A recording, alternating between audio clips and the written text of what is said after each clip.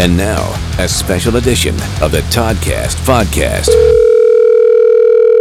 Hello, it's Monica. Hi, Monica. Todd Hancock here in Vancouver. Hello, Todd. How are you? I'm good. How are you? Doing good, thank you. Right on, right on. How's things in your circle with the COVID-19? Everybody's fine? Nobody's going stir-crazy just yet? Well, everyone is in our circle is doing really well. My husband and I have got somebody living with us, Kona here, who's been typing to you as well. He's helping produce a bunch of things for us, digital and online, and we've been kind of rolling and going with new stuff, so it's good. Yeah, I'm trying. We're keeping busy. Yeah, ditto on this end. I've got a 7-year-old, I've got a 9-year-old, and they are going absolutely bananas. Being stuck. Oh, well, yeah, the kids for sure. Totally, 100%, yeah. Of course, Monica, everybody's going to know you as an IFBB fitness pro, so it kind of seems like the logical place to start. How old were you when you decided to dedicate your life to fitness? Well, I can't always say that I thought I was going to dedicate my life to fitness. That was never really a thought to me.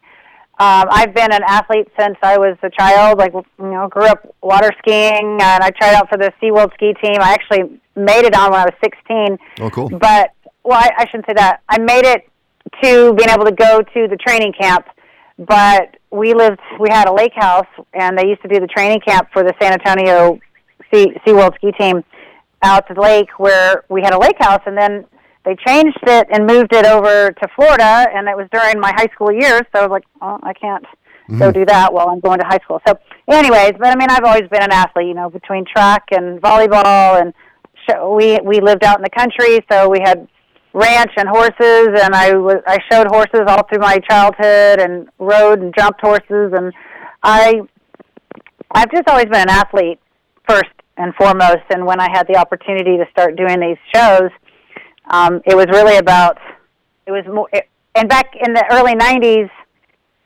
there wasn't a career that you could make out of the fitness industry. Not really. There were very few people that were, there was a couple, I think Denise Austin maybe had some workout videos, maybe. Right, like select few, though. Yeah. But she wasn't a competitor. And then there was aerobic competitions, which I was not interested in that. So it was, to be honest, 1991 was my first competition in the fitness industry. Fitness competition started in 1986 or 87, so they were still fairly new, and the only thing that was really out in the mainstream for women in the industry was bodybuilding. So the fitness shows were really, really new, and I was one of the pioneers, I guess, that helped spread those and get those going. And then I moved to California. I got a lot of stories. It's hard to keep them short. But, I know you said 15 minutes. So I'm trying to say, okay, how do I shorten these things up? But 1995, I had an opportunity to move to California from Texas. I was 24.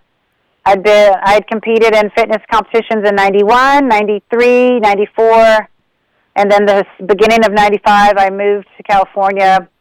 And my first week out there, I knew 2 people in California, so I didn't know really anyone out there. I didn't have a job opportunity. I just figured I could go out there and do the things that I was doing in San Antonio out there, meaning I was a waitress. I was a Budweiser girl, so I worked for Budweiser, go out and do the Budweiser girl thing. I was training some clients. I was going to school part-time, so I was like, I can do all of these things in California, so I had an opportunity to move in with a friend of mine, my brother's, that was living out there. And I moved to Redondo Beach my first year out there. It was beautiful right on the beach. It was amazing. Yeah. And then the next year I moved up to Marina Del Rey, and that's where I stayed for 9 years in Marina Del Rey. But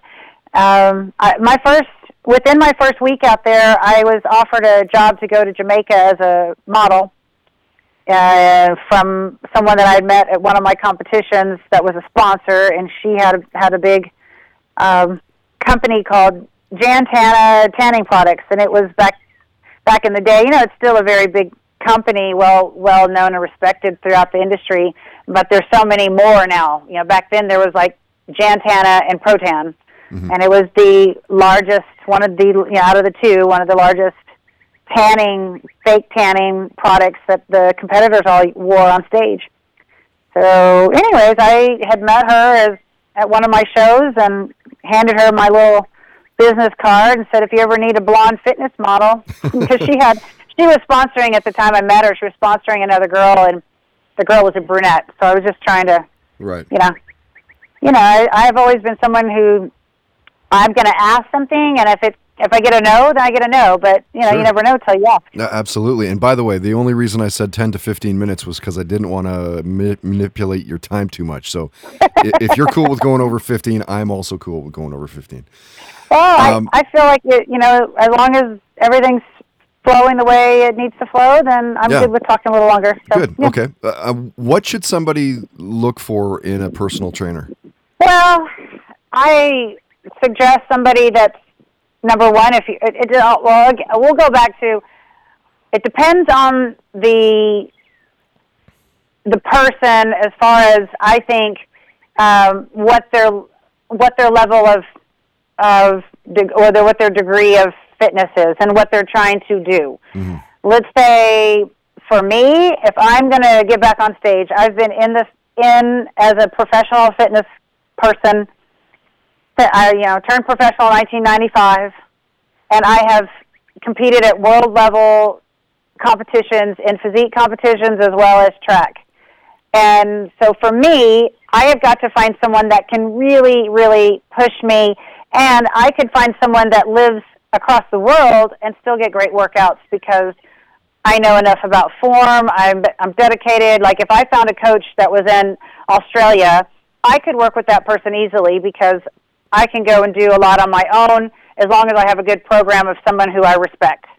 Now let's take someone that is brand new, that's never worked out, that doesn't know about exercise, that doesn't know how to do proper form, that maybe is intimidated in the gym setting, then that person is going to need to find someone that they can really relate to, and they may need to have gender specific. For me, I could, I've had a few female trainers, but like two. In my whole career, I usually work with men, and only because it just seems to be what's fit for me best. I've had a couple female trainers that have done a really good job for me, but primarily I've worked with men. Now, you take someone that's brand new trying to feel comfortable in their own skin in a gym setting, they may need to stick with a female, speaking if it's a female. So I think, those kind of things, it depends on where the person is in their fitness journey, how they are inspired, and I think, how much they know. They might need to find someone that's gender specific. Maybe it's a smaller gym setting. Maybe it's a personal training setting where they're the only ones in the gym at the time. And then, someone that they can learn from that is dedicated, that is motivating, and that they can learn from, not just how, I'm somebody, if I'm going to coach someone, I want to be coaching. I don't want to be counting. I have a lot to coach in a small amount of time. I want someone to learn how to hold themselves correctly, how to use their body correctly from their chin, neck, all the way down to their feet. And every exercise I want to be coaching, so I'm not going to be someone that's going to count for you. So if you need someone that counts for you, then you got to find someone that's a good counter. I always tell my clients, if I work with people, I'm like, look, you hired me to coach you, not to count for you. Yeah. So we're either going to do something by time, or you're going to count and I'm going to coach. So, anyways. Yeah. I'm not a big stickler for numbers, but, so hopefully that answers the question. I think it depends on the person and how they get inspired. Do they need someone that can be more hands-on, more time? So I've had clients ask me, I need someone that can coach me, 3 or 4 days of the week. And I'm like, well, that's not me. I'm not going to be your coach then, because I can't do that. My time is not, I'm not a full-time trainer. That's not just what I do. So that's something I can do, but not where I feel like I'm utilized the best.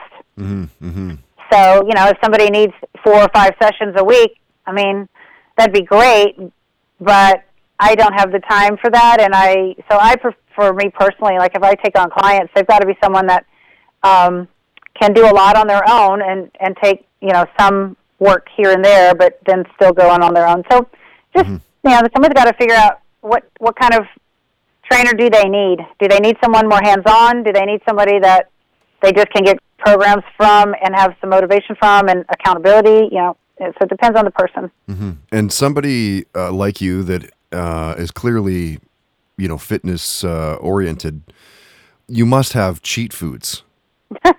What are your cheat foods? Well, first of all, I don't call them cheats. What do you call them? Well, here's the thing: is I work really hard, and I have for years, right, in my industry. So if I want to take some time off of my eating plan to indulge, then it's a reward, or it's just, hey, it's because as soon as you start putting a word to it, it makes someone feel guilty, and I don't ever want to feel guilty for enjoying something that I want to enjoy. Fair enough. Right? Like, I don't call it a cheat because I'm not cheating. I am enjoying something that, and then we have a better mindset about it. As soon as you put the word cheat to something that somebody feels like they have to hide from, hide because of cheating, like it's I think just a very negative, and we've got to stay as positive as possible, especially in this industry that's, has a lot of variables and a lot of emotional tie to how someone looks and acts and handles food, and so I try to be very positive about it. Interesting. So same thing for, because we hear a lot about bad calories as well. Is that different for everybody? Well, bad calories is more, I think, acceptable to say because, there's a lot of a margarita is bad calories, right? No. Fried food is bad calories. Yeah. Fried chips, bad calories. You put it with guacamole, well, the guacamole is typically good calories. But, so if you're looking at it like that, that's not so much like attaching it to the personal. Right. Now, right, because if you say I'm cheating, it's personal. If you're taking in bad calories, well, the bad calories is not about you personal, it's about that food. Right. So then, and I think, people kind of know more or less, and there's some gray areas for people that haven't really done a lot of research on nutrition or haven't been taught or told, or, younger kids sometimes. So here's kind of an interesting thing. Like when I was in my early 20s and trying to learn about nutrition, we were taught that fats are bad for you, right? So bad for you. And I remember thinking, feeling as I started learning more about it, feeling guilty that I cooked my chicken in butter. Now, what I know now, that was the best thing I could have done is cook my chicken in butter, because now I'm taking a protein, which protein can raise insulin and can raise, blood sugars. Mm-hmm. It can help cause your body to produce a little bit more insulin than, say, butter would. So when you throw the butter on it, then we're not allowing blood sugars to kind of spike. We're keeping our blood more stable, the blood sugars more stable. So we're not going to have any kind of, we'll have less of an insulin spike, which is healthier. We have to, naturally we want insulin to be kind of this up and down, but we don't want it to go real high, right? But if sometimes just eating protein alone without any fats to help slow it down can spike blood sugars, which cause insulin to come out, more than needed. So adding the butter to it actually was the better thing to do. But for years I didn't realize that because we were being brainwashed in the fitness industry that fats are bad for you. And now there's, so much out there on the whole keto thing and keto type lifestyle and eating more fat. So now I'm so excited. I'm the last, 8 years, I'm woo, I get to have more fats than before. And what a difference it makes. Yeah. Across the board. Yeah. Yeah. Monica, I would love to get outside of fitness and training, nutrition, and what you're known for. Okay. What was the music like in the Brandt house as a kid growing up? Which bands were your parents playing nonstop? Huh. Well, let's see. So my mom has never been a music person. She I don't think it was something she grew up really involved in, and her family wasn't music people. So my mom wasn't really, my mom was a horse trainer. We had 20 acres for the most part of my childhood growing up. Wow. So she was outside working in the yard all the time, building things, growing things, training horses, and so that's how I grew up. And I also grew up in the church as, Christian, non-denominational churches. So my mom also went through this part of life where she was trying to figure out what her faith was, and anything that had a hard or, in her mind, a beat, she started thinking was, kind of wrong music to be listening to. Right. So I kind of grew up with that. So I had to, I've always liked music, and I played guitar when I was growing up. I took guitar lessons and piano lessons and all that. So I love music. But then I had my dad, on the other hand, who listened to, what did he have? He had like Charlie Pride, and I can't even remember. Again, I'm not, I love music, but I'm not big on these old names. But sure. There was another, Devil Wears a Blue Dress. Who's there? Sam the Sham. Oh, wow. Wow. I was like thinking of what my brother and I would go and we put his records on. My dad had this giant stereo. Yeah. So they all were big back then. He had this giant stereo, and the music, so mind you, we lived on 20 acres, and all around us were fields and fields and fields. And our other neighbors had 80 acres, and the other neighbors had 40. We could go down to our down all the way to our other neighbors, and if the music was on loud enough, you could just hear it still. My dad's speakers and everything were so big. But, awesome. Yeah, he was, so, we had the other kind of music, but my brother would play it sometimes. So it was that, but I grew up listening to a lot of Christian music and Christian bands, and, Amy Grant, Charles Harris, sure. Brian Duncan, and of course now all of the Christian music is what I listen to as an adult, primarily because I like to build my spirit more than anything else, because that, in turn, I can build everything else around my spirit being strengthened. And so I listen to stuff that is quality in my mind, that's not a bunch of bad stuff, verses and things that are going to affect me negatively, even if I don't think they are. Sometimes they do. Right. That's great. And what was your first concert? First concert? Well, we had concerts in the church. I remember Stryper coming to the church. Stryper, okay. Stryper, right? But just how about we do this? The two concerts that I've been to as an adult in the last couple of years. In January, my husband and I went to Vegas with some friends, and we saw George Strait, which was amazing. Oh, wow! And I got Great to performer. I got to go to Arizona with some friends maybe 2 years ago. A year and a half ago, and we had really, really amazing seats for Pink. My girlfriend's husband purchased all these, seats for me and my girlfriends, and limo and dinner and all that. So we got to go on a very special girls' night out to go see Pink. That was fun. Very cool. I bet you that show was amazing. She was great. Yeah, I really enjoyed it. I love music, but I don't want to see anything that's too tacky or make me uncomfortable kind of thing. I want to be, there's enough you can do as an entertainer just without crossing the line. Yeah. Yeah. Hey, have good music. Yeah. Have good dance, good music, find light shows and theatrical stuff, but don't make it risque, over the top and too sexual, all that. Just keep it good. Yeah. No, I feel that. We have a ton of time on our hands right now. What are you binge watching for shows? Well, since my husband and I both started these new online business structures, there has not been a lot of time for binge watching. However, we did, in the very beginning of the whole lockdown, we did watch the Tiger show. The Tiger King, yeah. Yeah, we did, and here's interesting little information. I guess in the early 2000s or the late 90s, I can't remember when it was, because it had to have been whenever they first kind of opened that up. I was doing an appearance in Oklahoma, and I was on stage so it must have been the early 2000s, because I wasn't doing a routine, but I came out as a guest, and they did this magic show per se on stage with a large cat. Oh. And as I'm thinking back about it, the very next day after the show, because they had this cat on the stage and I was on the stage, and they did this kind of light show, and the cat was there, and then it came, and then I appeared. So yeah, I was a guest for this bodybuilding and fitness show.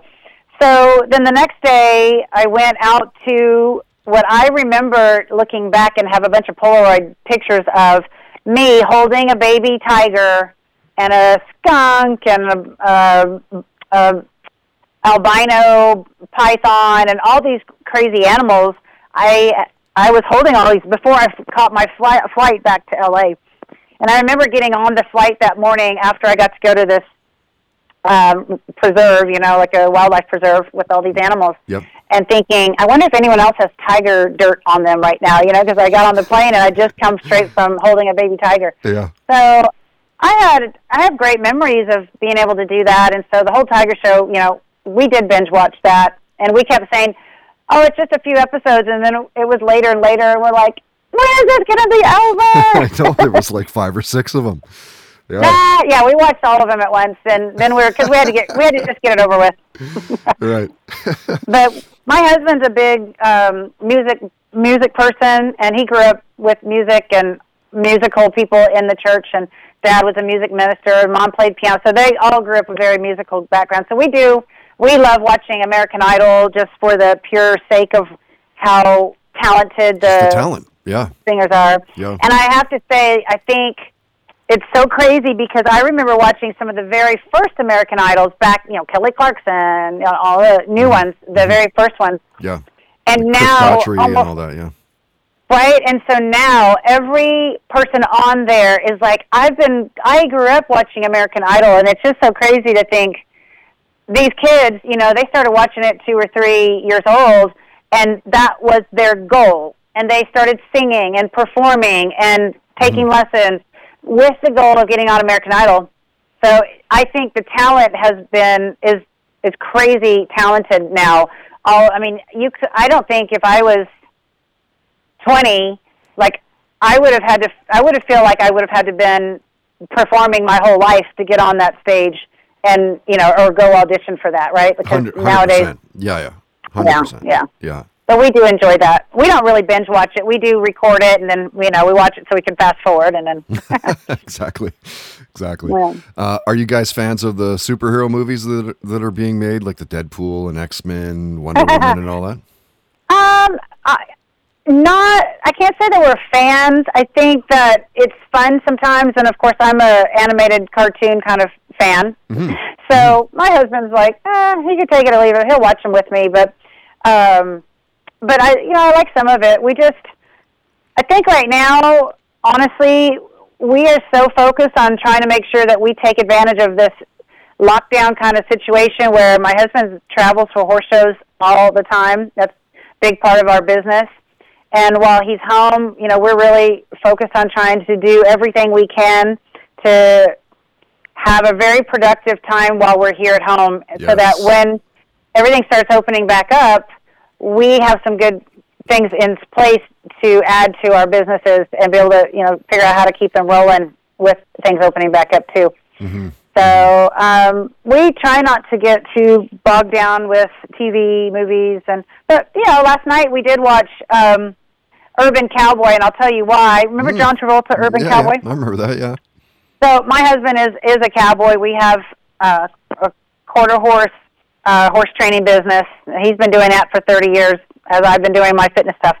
And we have a young girl who's 19 now as a barn management, and we have an intern from Czech Republic who is working there. She's on a J1 visa, staying in the barn working too.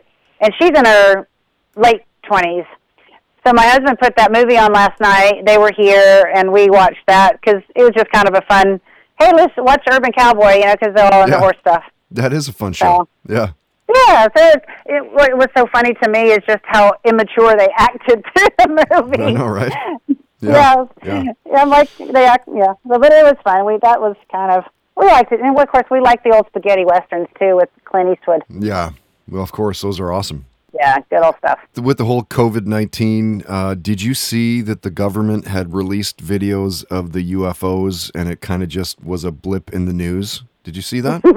Yeah, I do. I am keeping up with quite a few prophetic pastors that I love to listen to, and I do keep up with some of the secular kind of stuff as well. Just I like to hear, and I've been hearing a lot about this whole UFO thing. Yeah. And I like to be aware of what is being talked about because I feel like it's important that we hear and understand and know. So I'm a learner at heart. That's one of my, I guess, strengths. In fact, I even did the Gallup Strength Finder test one time, and my number 1 out of 34 strengths was learner. Oh, nice. So I love learning things, and I am one to be conscious and careful of what I listen to. Yep. And what I allow in my conscious and in my brain and all that. But I do like to be aware of what's being said and talked about, and so yeah, there's a lot of that stuff that I've been watching and for the last quite a few years. And do you believe that aliens have visited Earth? No, I have a whole different idea about that. Yeah. I don't believe that it's an alien like we think it is. I mean, as a Christian, I feel like it's more of a demonic spirit that can form into whatever they think we want to see. Right. Are you Star Wars or Star Trek? Well, let's see. I have fond memories of, my brother is 2 years older than I am, and we're super close growing up, and we lived in the country, so, we did a lot together. Yeah. And he was a huge Star Trek fan. However, my family got all mixed up, and he would end up with all the Star Wars stuff all over the years. So I have lots of memories of all the Star Wars stuff, and then my brother always going, I like Star Trek, and my family could never figure out which one was which. So he ended up with all this Star Wars stuff over the years. So, I've watched a lot of it. I like it. It's kind of, comical, some of it. Yeah. And I think, probably my brother would like it if I said Star Trek, so we'll go with that. Star Trek, yeah. Monica, I think we'll wrap it up here. I don't want to take up. I want to respect your time here. All good. And we'll wrap this up. So thank you again for taking the time here to join us at Toddcast in Vancouver. You are at Monica_Brandt on Twitter. Of course, your website is just straight up your name, monicabrandt.com. And it is under construction right now. I need to get some things finished so I can get it back up. But yes. Okay, great. Otherwise, Instagram, and just FYI, my Instagram was hacked right when this whole lockdown started and stolen. So I'm working on trying to get that what a pain rebuilt in the butt. I know. So now it's official Monica Brandt because the Monica Brandt was stolen, but. Wow. I am rebuilding it with a great attitude. Awesome. The Toddcast Podcast on ToddHancock.ca.